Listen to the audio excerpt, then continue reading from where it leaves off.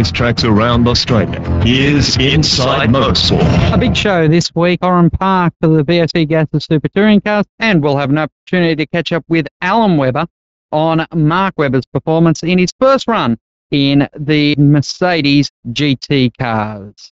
Revell Steering is Canberra's longest established steering and suspension specialist. With their experience, there are no better people to turn to for shock absorbers, TRW, tie rod ends and ball joints, polyurethane suspension bushes, and the famous King Springs. Revell Steering offer a range of wheel alignment and balancing, so call today to find out why your vehicle's steering and suspension can be maintained or improved by Revell Steering. 28 Mort Street, Braddon. Phone 6247 7711.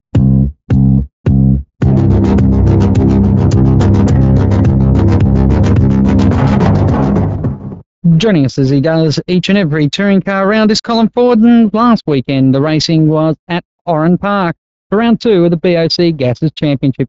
Colin, a very interesting day had by all. That's right, it was a race meeting which had a lot of drama, a lot of excitement, and despite the fact it was a rather cold and blustery day, a reasonable crowd turned out to Oran Park. The day's racing was basically dominated by the Audi pairing of Brad Jones and Cameron McConville, Brad Jones taking pole for both races, and also winning both races. The surprise for the day, however, was in the first race, where Cameron McLean took off from the line very, very rapidly and got ahead of the Audi pair, and for some time kept them at bay until they eventually wore him down. The other surprise of the first race was privateer John Henderson, who is showing his car for the first time this year, a couple of years old Vauxhall Vectra, who came in 4th place after an amazing run through the field. I had a chance to talk to John just after the race. Oh, it was great. Had a really good run through the start of the race. Bit hectic first corner as usual. Came out pretty well, and then just got into a rhythm and just tried to maintain it till the end.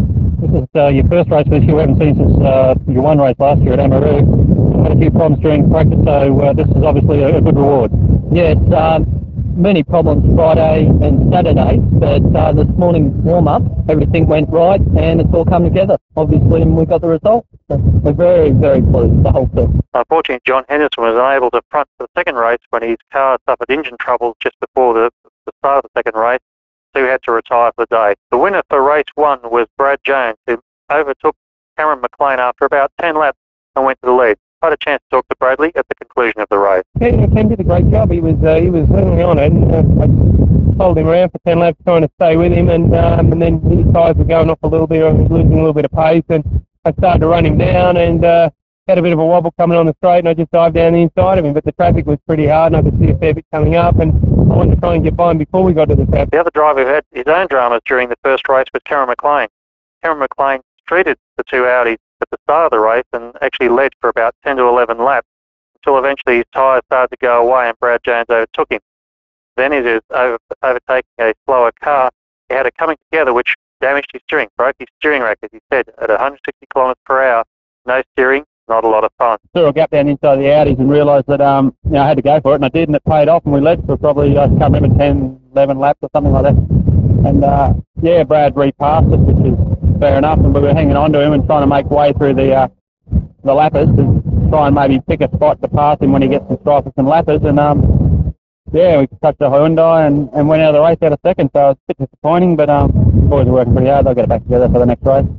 In terms of the performance off the line and the power of the BMW down the track, do you think that bodes well for the next race? Yeah, well, if I can do it again, I'll be more than pleased. The pit stops are in the next race. It's a longer race. We've got to drive and conserve the tyres a bit more, so it's a bit of a different race, but to be first in the first corner is a huge help, isn't it?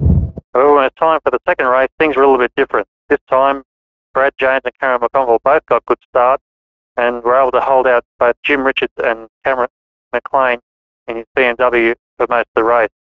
As it was, the pit stops also threw some interest into this second race, with the cars coming in and doing very, very fast pit stops. Cameron McLean's team putting in the fastest for the day unofficially. However, the end result was that Brad Jones was the winner on the day from Cameron McConville in the second Audi, Jim Richards taking out third in both races, John Henderson taking fourth in the first race, but Cameron McLean taking fourth in the second race, with Mark Adderton rounding out the 5 on the day. Of interest in this particular race meeting was the fact that now we have both Audi drivers sitting equal at the top of the points score for the BOC Gases Super Touring Championship from Jim Richards and then Cameron McLean with Mark Addison in 5th position. After the second race, I was able to talk to Brad Jones, and he was able to tell us his view of the day's racing. Well, very happy. It's been a pretty good week. The car's been fastest every time we took it out by one practice session, and it's working really, really well. We seem to have got it sorted out for Oran Park. We just raced here once, but as planned, really, really good. One of those things in terms of chasing the balance in the car is often a problem for the team, or is it last couple of races I've struggled with the balance in the car, and so it's a matter of us finding the right thing. And I haven't been able to do it. And for some reason, we've come here, and it's suited me a little bit more than Cameron.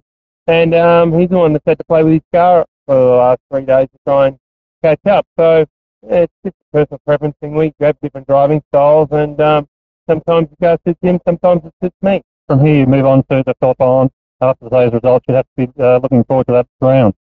I'm looking forward to Phillip Island. It'll be a very hard one, though, because I think that the Volvo and the BMW with the extra legs and the lighter weight they carry will be very hard to beat there. But I'm still looking forward to it. We're both leading the championship. Long way to go yet, but hopefully we're going to have a good year. Also supporting the V8 Gathers Australian Super Touring Championship at Oran Park last weekend was the second round of the Century Batteries Australian GT Production Car Championship. In the first race, Gary Walden showed the horsepower of the Dodge Viper GTS, all 8 litres and V10 horsepower of it, off the line. However, it was a matter of time before the brakes on the big Dodge Viper started to give out, and the eventual winner, Peter Fitzgerald and John Bauer, passed Gary Walden to take the victory. In the second race, however, Peter Fitzgerald and John Bauer were both called to the pits for stop-go penalties for various infractions, which let Gary Walden get a good lead and was able to stretch the legs of the Viper to good effect and also conserve his tyres. So he was able to actually take the win in the second race from Dominic Benitka in the Porsche 911 RSCS. Running on the same weekend as the Australian Super Tours over in the UK, it was round 3 and 4 of the Auto Trader British Touring Car Championship. This race meeting taking place at Silverstone in Northam. In the short race, it was surprises all round, where David Leslie took out the first win for Nissan in the Nissan Primera GTE, the first win for Nissan in 5 years, from James Thompson in the Honda Accord and Jason Plato in the Renault Laguna. Unfortunate for current champion Alain Menu is the fact that he crashed the car during this race and had to have repairs performed between the races. In the second, the longer race, which included pit stop, even more surprises came to the fore when, because of rain during the race, pit stop strategies of the various teams made things a real gamble. And a gamble was certainly made by the Ford Mondeo team, who put Will Hoy onto the winner's podium with a brilliant pit stop just at the right time as the rain started to come down. So it was Will Hoy winning the first race for the Ford Mondeo team for quite some years, from Jason Plato second and Anthony Reid third. Unfortunately, the second race, David Leslie had a collision with one of the backmarkers and was put out of the race, and once again, reigning champion Alain Menu had an accident and spun out of contention. So it's really thrown the British Touring Car Championship wide open, and currently at this point in time, Jason Plato leads the championship on 44 points, from Rickard Rydell and James Thompson equal on 36 points. Alain Menu sits down in 4th position along with John Cleland on 22 points. Derek Warwick sits in 6th on 20 points, with David Leslie sitting 7th on 19 points. So it's actually wide open in this year's British Touring Car Championship with the new pit stop rules and unseasonable weather making things quite open. For more Australian motorsport news, choose the newspaper with the most motorsport news. For subscription details, email msnews@corplink.com.au. Motorsport News, proud partners of Inside Motorsport. Joining us on Inside Motorsport now is Alan Webber. And Alan, you had the opportunity to spend some time with Mark and the Mercedes GT team as they went for the first meeting 2 weekends ago now, and I guess you must have been extremely proud with Mark's performance, 3rd place in his debut outing. Yes, they did a great job, and Mark's teammate finished first, and the sister car, the actual car that Mark had at the Melbourne Grand Prix meeting, came second, and the car with Bernd Schneider, Mark's teammate, they actually came third with Mark finishing the last hour, came third. So yeah, we were pretty rapt about that. They were in a position to win the race, really. the end of the first hour, Bernd Schneider came in to pit the car for fuel. They weren't going to put new tyres on the car, but unfortunately the motor didn't fire up again straight away, and they lost about 40 seconds in the first pit stop. But then they took off again, and they were about fifth on the road, and Bernd did a great job actually, because the Porsches were considerably quicker, to be honest with you, at Oschersleben. This is a new circuit in Germany, and Bernd was doing a terrific job, as I said, and they had the car up to second position, and unfortunately the long pit stop delayed them somewhat. But when they came in for market changeover, the car was in actually third, and Mark was certainly the fastest driver on the track at that stage. He unlapped himself from the leading Mercedes, and was out of second place when he took over the car. I think there was a 45-second gap back to third, or back to Mark, and he had to down to 7 seconds when he unfortunately had a spin, and I thought perhaps at the time it may have been his fault. But 2 laps later in the same corner, he lost the wheel, left-hand front wheel, so he said afterwards that he had a problem with the front end. He thought it was the power steering that was playing up, but in fact, of course, it was the wheel loose on the hub and causing some problems. But all in all, a pretty good result for him, really, and he certainly was able to hold his head high, and we were all very delighted for him, that's for sure. Was there much talk about Porsche? They were very, very quick in qualifying, but weren't able to hold up even into the first or second hour. No, that's right. Porsches were fast, but unfortunately they had floor problems, and both floors, the second Porsche, he came to grief in about lap 8 or 9 anyway, with a bit of an accident. They were sort of out of the picture very early in the race, but the leading Porsche was still leading after the first hour, but unfortunately the floor became loose and affected downforce and that sort of thing, of course, and once you have those sort of problems, the way racing cars are these days, all sorts of problems develop. Now, we don't hear much about the sports cars in Australia. How big was the crowd over there? Were they getting some good figures through the gates? Well, I think there were 35,000 there. That probably was huge, I don't suppose, nothing like a Formula 1 race, but most of the German people, I think because it was in Germany and Mercedes and Porsche, they generated a good bit of interest there, to be honest with you, I suppose, yeah. And what about Mark's chances for going to Le Mans? I know Mercedes haven't announced that program, but are there any inside rumours?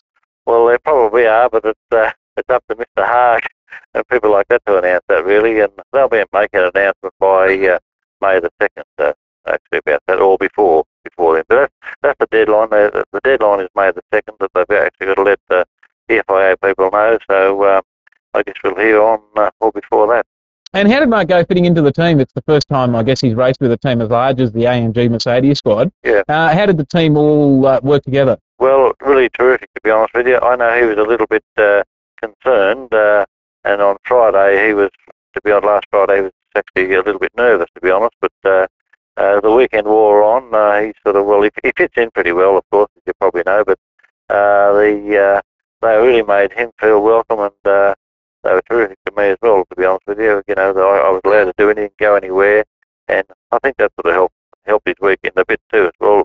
We're all able to do simple things and able to relax him a good bit, really. But Saturday he didn't qualify the car. He did go out in the session, but they didn't put qualifying rubber on the car, and Bernd qualified the car in 5th place, actually. The car just wasn't quite as they liked it, but the race setup of the car was brilliant because Bernd, as I said to you earlier, the car was in 6th position by the 3rd corner on lap 1, so it was certainly a great race pack. And he's over in Miami now doing some tests at the Homestead Complex. What exactly is he doing over there? Well, that's going to be a simulation for Le Mans, and if they come through that okay, then they'll probably make an announcement about whether they're going to do it or not. So if the cars come through that okay, both cars have gone over there, or actually both brand new cars, they're 1998 cars. I saw them while I was at AMG about a fortnight ago, and they're slightly different cars to the one that Mark had at the Melbourne Grand Prix, but they are considerably quicker. I asked Mark there how much quicker he thought they'd be around Oschersleben, and he thought about between 2.5 and 3 seconds. So that'll really, it'll stir the Porsche boys up, that's for sure. We appreciate you taking your time to tell everyone what happened over there in Germany. Thanks very much, Alan Webber. Not a worry. To contact Inside Motorsport, please send email to revel@spirit.com.au. Thanks for being with us once again on Inside Motorsport. I hope you'll join us next week. Inside Motorsport is produced by Thunder Media in the studios of Triple S FM Canberra.